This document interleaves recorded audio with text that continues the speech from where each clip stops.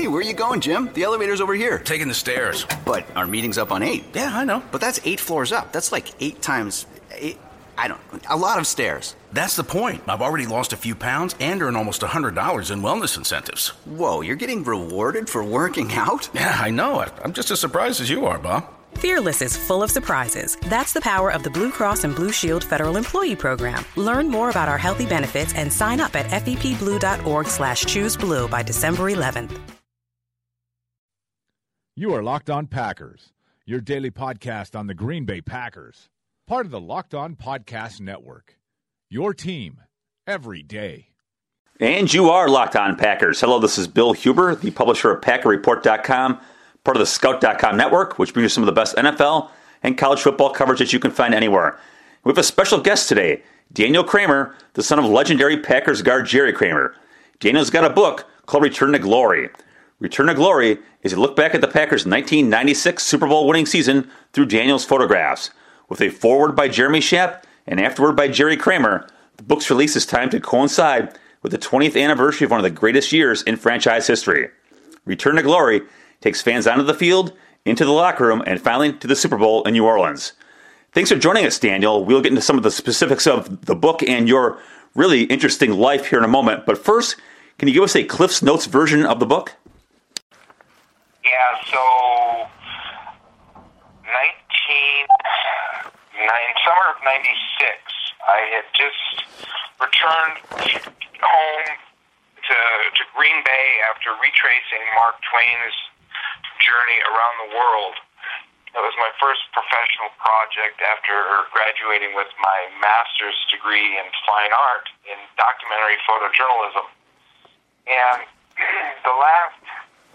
that was kind of an epic project. It took me 11 countries, 10 months, 9 credit cards is the way I... Oh, man.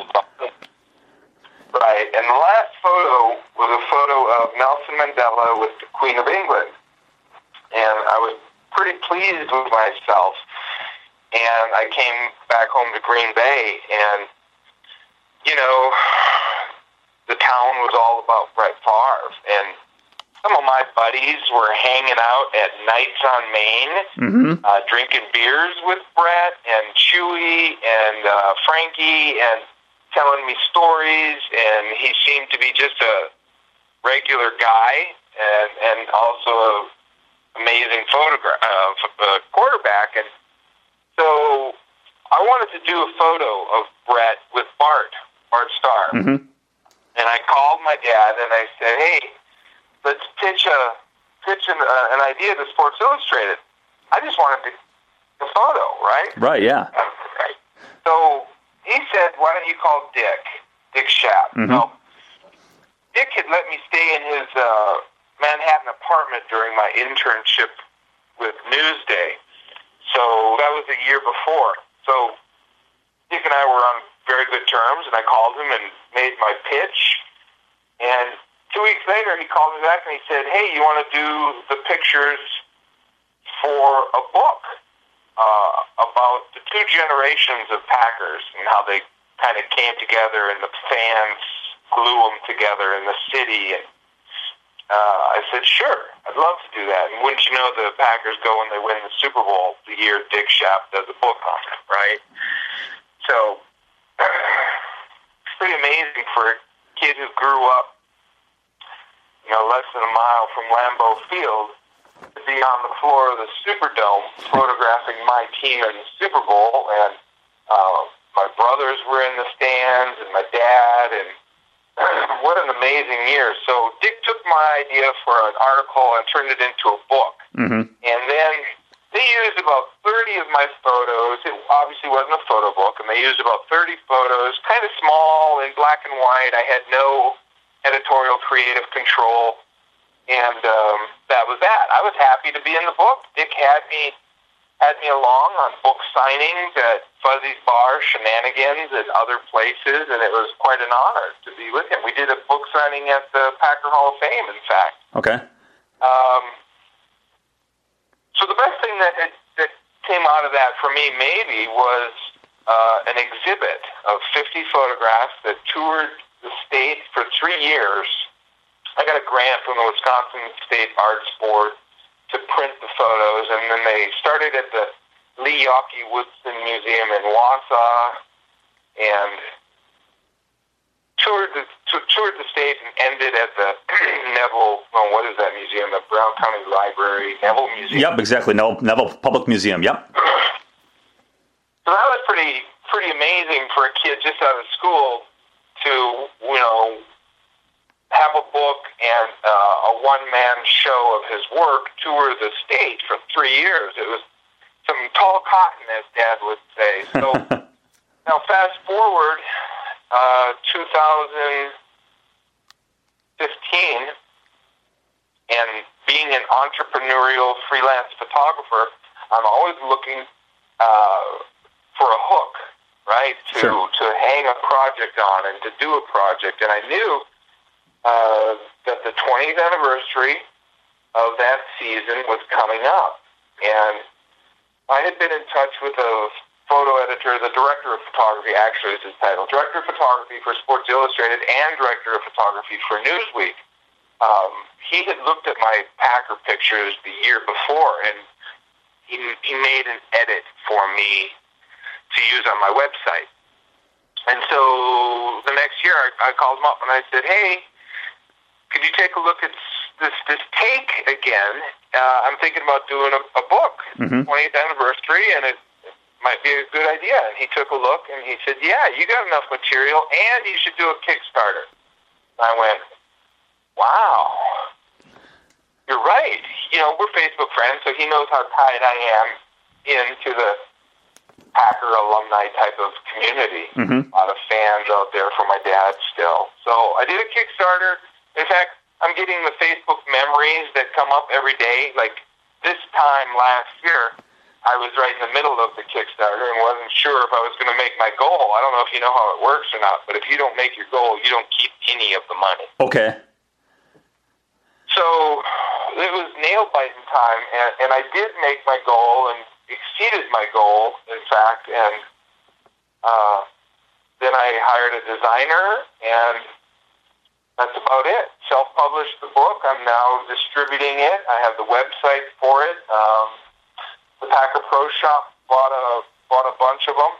We had a signing there last Saturday, Dad and I. What a thrill that was to be signing autographs with your father, Like, wow. That was a special day for me.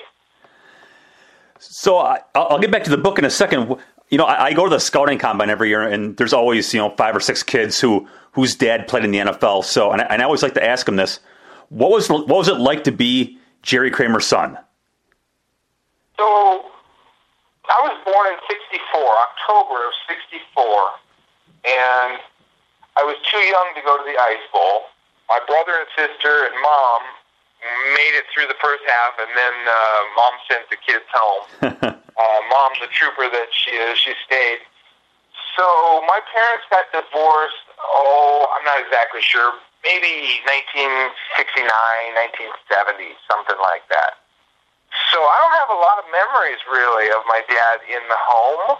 Okay. The first time it came to light, I remember 4th grade. My 4th grade teacher, Mr. Gross, was a huge Packer fan. And he kind of made a bit of a to-do about me being in his class. I didn't really understand why. Wow, okay. Really, it wasn't a whole lot. I didn't feel there was really any special treatment. I remember, let's fast forward to JV football, and my natural physical size is I'm a linebacker, fullback kind of guy. Right now I'm 6'1", 230. And so that's what I played. And I remember one of the defensive back coaches, it was a rainy day or something, and we were in the gym and we were running, and he had us start running routes. And he told us to run what's it called now? A post route. Okay. I didn't have the foggiest idea what a post route was.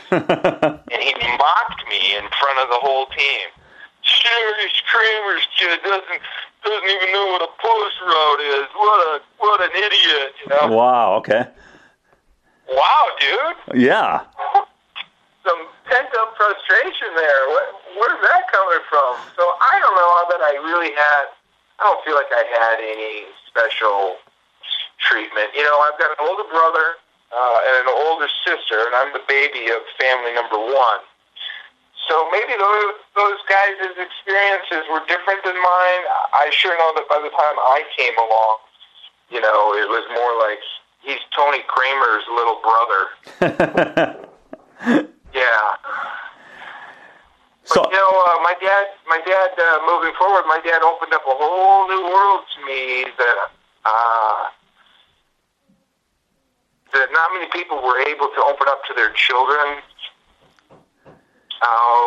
Golf outings with Joe DiMaggio and Dale Sayers and stuff like that. And, you know, he gave me my first camera as I was leaving high school, heading to the University of Minnesota for college. I think, you know, he was well aware of what Vernon Beaver was doing. Okay. He thought the camera might be a route, a path for me. And that's kind of exactly what happened. I ended up at the University of Minnesota, and I wanted to be an architect. That was my first thought. Mm-hmm. It didn't work out, and I turned to writing. And I'm not a bad writer. I've actually won some awards for my writing. But that kind of then eventually led to photography, and I kind of lost my track where I was going. Well, you know, it's like you're reading my list of questions. I wanted to ask you, was photography always a passion for you, or how did that start? I guess, how'd you get down this road? Yeah, so I played rugby at the University of Minnesota. I think I played 5 years. And the team needed some press, so I started writing articles, rugby articles. It was so funny because I'm interviewing my roommate. Well, Rich, how did you feel the defense played today? It was hilarious. And that led to the last class requirement I had to take was an intro to visual communications. I'm blanking. What's his name? David Ray Morris. David Ray is R-A-E. Okay. And David is a deadhead. And class was on Saturday mornings at 10 a.m. He'd come into class carrying a bag of warm muffins, and he'd play Grateful Dead music in the background while he taught class. And I fell in love. I'm like, this is the counterculture type of thing that I'm really drawn to. Punk rock's more in my case, but anything counterculture was attractive to me. And David is a cool guy. I'm still Facebook friends with him today. He took my class assignment and published it, my words and my pictures, double-page spread in the Minnesota Daily, and man, that changed my world. Seeing my words and pictures as a double-page spread in one of the largest college newspapers in the country, that was really intoxicating. And it was too late, though, because I had to go graduate. So I was a sports editor at a small newspaper in Sturgis, South Dakota. Oh, sure. It's a rally. And that lasted 9 months, and then I moved from there to a small newspaper in Los Angeles. That lasted, well, I think 2 years, maybe. And then I returned to school in San Francisco to get my MFA.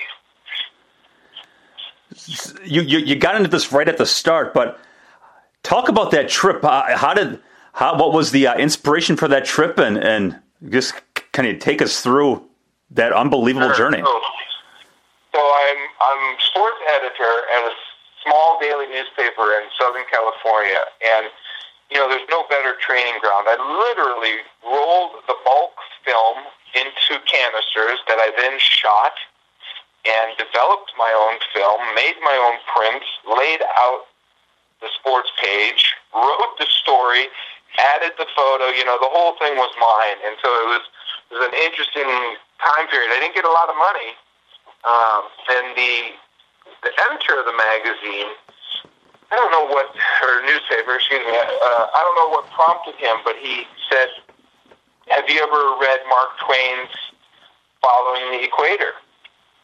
I said, no, what's that about? He said, well, Mark Twain sailed around the world to pay off his debts, and then he wrote a book called Following the Equator. And so I read it, and I was just in love with it. Just, wow, the idea of traveling. At that time, I had been to Europe, traveled through some countries in Europe, but I actually took a marker, and I started underlining passages in this book. Mm-hmm. And I fell in love with it. And then I found myself pursuing documentary photography, and it wasn't too hard to, draw a connection between the two. Well, for a photographer, here comes the 100th anniversary. Again, my thing with anniversaries, right? Yeah. The 100th anniversary of Twain's trip around the world. So with the portfolio that I put together in San Francisco, I was selected as one of the top 100 college photojournalists in the country. I was selected to the Eddie Adams Workshop, where I met editors from National Geographic and Time and the Associated Press and Chicago Tribune and all these people, wonderful, amazing people. I'm still in touch with a lot of them today. And I started telling them about my idea and my plan and trying to market it before I left. And man, it was really hard to market it, and I really didn't succeed. So I'm still going to do it, right? My parents owned a travel agency, and they were savvy enough and knew, when I say my parents, I mean my mom and my stepdad. Okay. They owned a travel agency in Green Bay, and they knew about this around-the-world plane ticket that wasn't really that expensive. And so I ended up buying one, and I'll never forget, this is so funny. We had the route down, we knew where I was going, and I had created a shooting script kind of out of Twain's book, visually translatable excerpts. Mm-hmm. And Dad came to town about a week before I left. And he had a dinner with some Green Bay corporate execs and asked me if I wanted to come. And I said, no, I'm good. I've been to dinners with you before, and I don't want to. He said, the Pointer Sisters are playing. I'm like, really? Because I love Motown. I just love Motown. So I said, okay, I'll go. And at the table were some executives from Shopko. And I can be very quiet and shy. Dad's telling his stories, and those guys are loving him and eating it up, and I've heard those stories many times before. So I was pretty quiet, and Dad said at one point, he says, Danny, tell him about your trip around the world. Okay. And I'm like, well, yeah, I'm retracing Mark Twain's route around the world. What do you need to know? I was a little sullen about it, maybe. And the guy goes, wow, that sounds amazing. He said, do you need any help? I said, no, I got it. I'm cool. My dad literally kicked me under the table. Hard, too. And I'm like, well, what kind of help, can you offer me? And he said, well, do you need any film? Okay. Yeah. Yeah, a little bit. Actually, yeah, I do need film. Don't know what I was thinking. My internship with Newsday, they gave me like 50 rolls of film to do this project. 50 rolls of film. Yeah, that's not going to go very far. That's 10 days. So the guy ends up giving me 2,000 rolls of Kodachrome and free processing. It was a $40,000 grant. Wow. Service. That I could not have done the project without it. It landed in my lap at the 11th hour because of my father. Just like him buying me the first camera, well, okay, he got me the ability, the grant, the ability to do that Mark Twain project. And then was supportive. Both he and my mom were supportive. Well, if this is what you want to do, then go do it. And National Geographic National Geographic Books Publishing Division looked at the project when I finished it. They looked at it twice, and they said, this is an amazing project, but, God, you can't sign a book to save your life. I'm like, man, this is like, I'm down at Kinko's putting this book together, literally. Uh-huh. I said, I'm just presenting you with the material, and I kind of thought that, you guys would shape it, put it into a form. And they said, not anymore. These days, photographers are presenting us with ready-made, ready-to-publish projects. Go hire a book designer and come back to us. Well, at that point, 11 countries, 10 months, 9 credit cards are maxed out, and I don't have a job. I'm living in my mom's basement, so the idea of paying $15,000 to a book designer never happened, never thought about it. It's funny because my mom and I have recently started that what-if game. What if we had done that and National Geographic had published that book? How would that have changed my life? Would I have been a National Geographic photographer for the last 20 years? I think I'm good enough. Yeah, wow. But no complaints. So is that book still sitting there, ready to get published at some point in your life, or that can't be outdated, can it? It sat in the closet for a decade, and I went and I did the Packer project, and then I went and did another self-funded project on Cuba. I spent, over the course of 3 years, I spent 6 months down in Cuba, and then I had to get a job at the Houston Press, and Houston's an amazing city for the arts, especially photography. We have a lot to offer down here, and there's a festival called Photo Fest. It's the oldest photography festival in America. It's got to be, 30 years old or something like that. Happens every other year, and you pay $1,000, and you get to show your work to the who's who, the publishing and gallery world. And I did this, I forget, I think it was 2010. And so leading up to it, I said, Mom, let's find a graphic designer and put this book together. It cost us like $600. The price had come down a lot since the 90s. So for $600, she made a PDF that incorporated my photos, my writing. One of the things I did was I went to the Bancroft Library in California, Berkeley or something like that. And I made copies of every letter that everybody, Mark Twain, his wife, his daughter, his manager, every letter that was written on that trip. And I was able to incorporate some of those excerpts of those letters into my writings, into my book. And then she used maps and brought maps in and stuff. So we made a mock-up and self-published it with Blurb. Okay. And it's still on Blurb, as is my Cuba book and my music photography book. But Blurb is, anybody can do a Blurb book, right? They're expensive. I think it's like $120 for a copy of my Twain book. And, it's not as good a quality as my Packer book, for sure. Okay. Well, back to the Packers. I can show them to you. Yeah, that'd be awesome. To the Packers part now. So you're back in Green Bay. What is it like to be a part of that season? You obviously grew up around the team and know the history, and to come back and they've been god awful for 20 years, and now they're on the cusp of greatness. What's it like to be around that?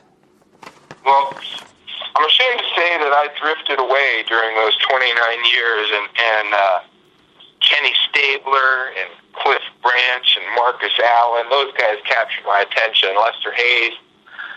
So Brett made me a Packer fan again, just because of his demeanor, because of his ability on field, because of he was actually more of a linebacker, seemed like, than a quarterback. All these things, it was neat hearing my friends tell stories about hanging out with him at nights on Maine and whatnot. But I got to see him in press conferences where he's cracking jokes that never made it, in the newspaper or on the TV. He's cracking dirty, funny jokes, and he's got the whole room just laughing, and he's got so much charisma and so so fun to be around him. I remember another little anecdote. I remember sitting at the back of the end zone as they were approaching to score, and Brett threw a pass, and the receiver missed it, and it hit past my head, missed my head about maybe 3 feet or something like that. And you could feel the force of the pass and feel the wind and hear it. And the only thing I could liken it to was a Roger Clemens pitch fastball. I saw and photographed Clemens when he was a young pitcher in Boston. And my God, hearing the sound of his fastball hit the catcher's mitt, you knew there was something different about him, and you knew that about Brett, too. I mean, nobody threw as hard as Brett did. So that was cool. And Reggie, the whole thing with Reggie, he was such a leader, big man, brought real validity, maybe, back to the Packers. Mm-hmm. Respect, you know. The whole package, it was such a miraculous year. All the pieces in place. You know, I think they were due, right? They came up short a couple of years against Dallas, and we were ready. As fans, we were certainly ready, but I think as players, they were ready to get over that Dallas hump, too. It was pretty amazing being on the sidelines for those games. I remember I would rent a long 400-millimeter lens from a camera store down in Milwaukee. They would ship it on the Greyhound. I would show up at the Greyhound station, pick up my lens, like on a Friday afternoon, and then ship it back down to them on Monday. Okay. And I think literally, like, my film was being developed by Walgreens, you know?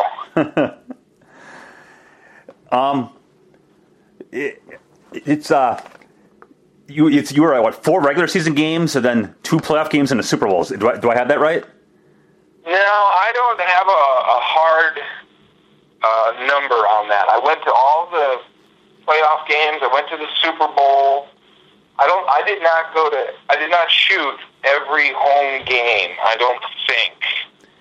Okay, well, either way, so it's your book's got like 108 photos in it? Is that what the count is? I'm not sure about that either. Okay, well, I have it written down somewhere. Okay, but what's it like winnowing down? I mean, you must have hundreds upon hundreds upon hundreds, and to pick out, you know, whatever's going to get published. What was that process like? That's why I needed Jimmy Colton. And Jimmy, he's just a great guy, and he gave my project validity. He told me there was a project there. He did the first edit for me. My mom has been my photo editor since the Twain Project. Not my sole photo editor, more like my co-photo editor. And she's got a great eye and a feel, of course, for what is important about the Packers. So I think she and I talked about a few pictures that maybe Jimmy didn't like that we used anyway. I know, for example, the shot of Lambeau during the blizzard. I had been warned, not only by Jimmy, but others, that photo was not going to reproduce. Okay. And I said, you know what? I'm doing it. That's Lambeau and a blizzard. That's what it looked like. And I think it's one of the strongest pages in the book. You know, so Jimmy did a first edit. Mom and I did a second edit, but this is my 4th book now, so I'm accustomed to sequencing. And the sequence of the photos, to me, adds kind of a third dimension. You got the photo on the left and the photo on the right, and together they come together, and 1 + 1 = 3 now, right? There's a different effect created by good sequencing. And so that really helps you edit, you know, like, well, this is a great photo, but it just doesn't fit in anywhere. It doesn't fit in the sequence. So, okay, then lose it. You know, I'm not really a sports photographer, so this is kind of unusual. I'm not really a street photographer, a photographer of kind of everyday life, moments of light and shadow and patterns and colors and that's evident in this book. I don't know if you had a chance to look through it or not, but there's not a lot of sports action. There's a little bit, but it's also a lot of portraits and a lot of fans, too, to try to give a feeling for what it was like to be there at that time. It's the relationship between Holmgren's Packers, Lombardi's Packers, and the fans who love them. So I'm sitting here looking at the Favre star picture. What was that moment like? Was it 30-second photo shoot, or did you guys hang out and shoot the breeze, or what was that like? It's so funny because that came around after the book was published. Okay. And Dick invited me to this photo shoot in Lambeau, and I'm like, oh, okay, cool. And he's like, well, are you going to bring your camera? And I'm like, oh, okay. I didn't know. So I got my camera out, and here comes Brett out of the tunnel, and it was literally one shot. I shot 4 or 5, maybe 6, but there was one where they both had their arms around each other and were looking at me. Mm-hmm. Just one frame. And then he was gone and doing other things. So it was a miraculous moment, and I think it was a pretty amazing photo. Absolutely. So this might be like picking, your favorite kids in my book, but is there a favorite picture in your book? Oh, probably the one of me and my dad. Yeah, in fact, I'm looking at that one here a little while ago too. Yeah, talk about that one. You're behind Jerry as someone else is taking a picture of him. Is that? Yeah, well, that's Vernon Beamer. That's the Packers photographer, and Vernon photographed our family. He photographed our Christmas cards back in like 1966, 67 that I still have and treasure that photograph. And I think I look good and Dad looks great. And the memory that photo brings back, we were walking around the stadium, the inside of the stadium there. And as we walked around, each section would applaud my dad and he would wave to them. And it was like, wow, I grew up with this, but I had never seen it really before. It just never had happened, and that was one of the first moments where I you mean 65,000 people love you? What's up with that? That's cool. I'm like shell-shocked, mouth open, like, wow, I didn't know. Yeah, and even through the magic of Facebook, I've really gotten to appreciate his career more and more. People will share this. Look at this cool photo of Jerry kicking a field goal in the '62 championship. Like, wow, he's like Babe Ruth out there. Wow, that's an amazing picture. So, yeah, I'm so blessed, that all my parents are alive and still have good health and good brains with them, and they're sharp and. So blessed, yeah. It is amazing. He's in a commercial at Lambeau Field that they showed during the games, and I'm so busy. I don't even know what the commercial is, but the commercial comes on and the crowd goes crazy because it's Jerry Kramer. He's like the legend. He's my friend Rob Demoski from ESPN.com. He said he calls Jerry Kramer the coolest guy on earth. He just is. He's like the personification of that whole era, and he's while a lot of those guys have passed away or, age has caught up to him, he seems ageless. I mean, I know he's got his own issues too, but he just seems ageless. It's remarkable. It really is. It is. I mean, of course, they're sweet because, his buddies are falling away. We lost Fuzzy, and I don't know what Bart's status is, but they certainly, every year there's less of them. All right, well, the most important question is, how do people get your book? Now, wait a minute. Let me back up. Now, I can't really pick a picture of me and Dad as my favorite, so let me think about that. All right. My favorite picture is probably the shot of Brett with his arms upraised. He just threw a touchdown pass in the San Francisco 49ers divisional playoff game, and the thing that makes that picture special for me was I've been trying all season to look at Vernon Beaver's photographs. That taught me, so much. And I wanted just one iconic photograph of Brett Favre. And I felt that I got that picture at that game with that picture.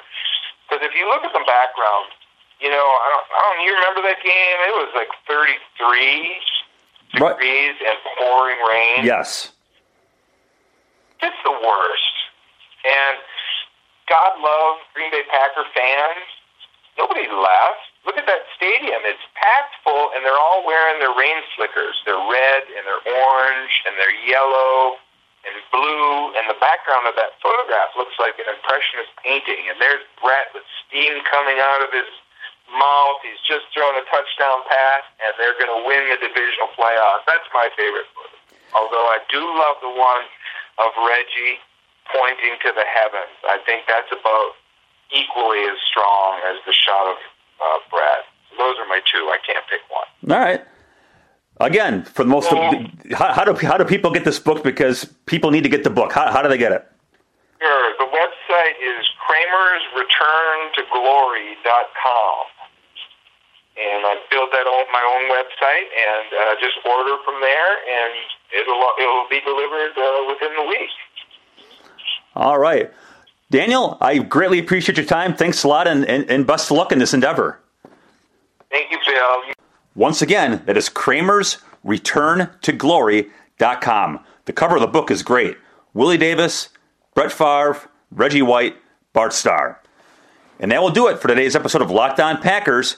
Be sure to check out the rest of their great Locked On Podcast Network, including Locked On NFL and Locked On Giants, as well as Locked On Fantasy, and to read my work at PackerReport.com.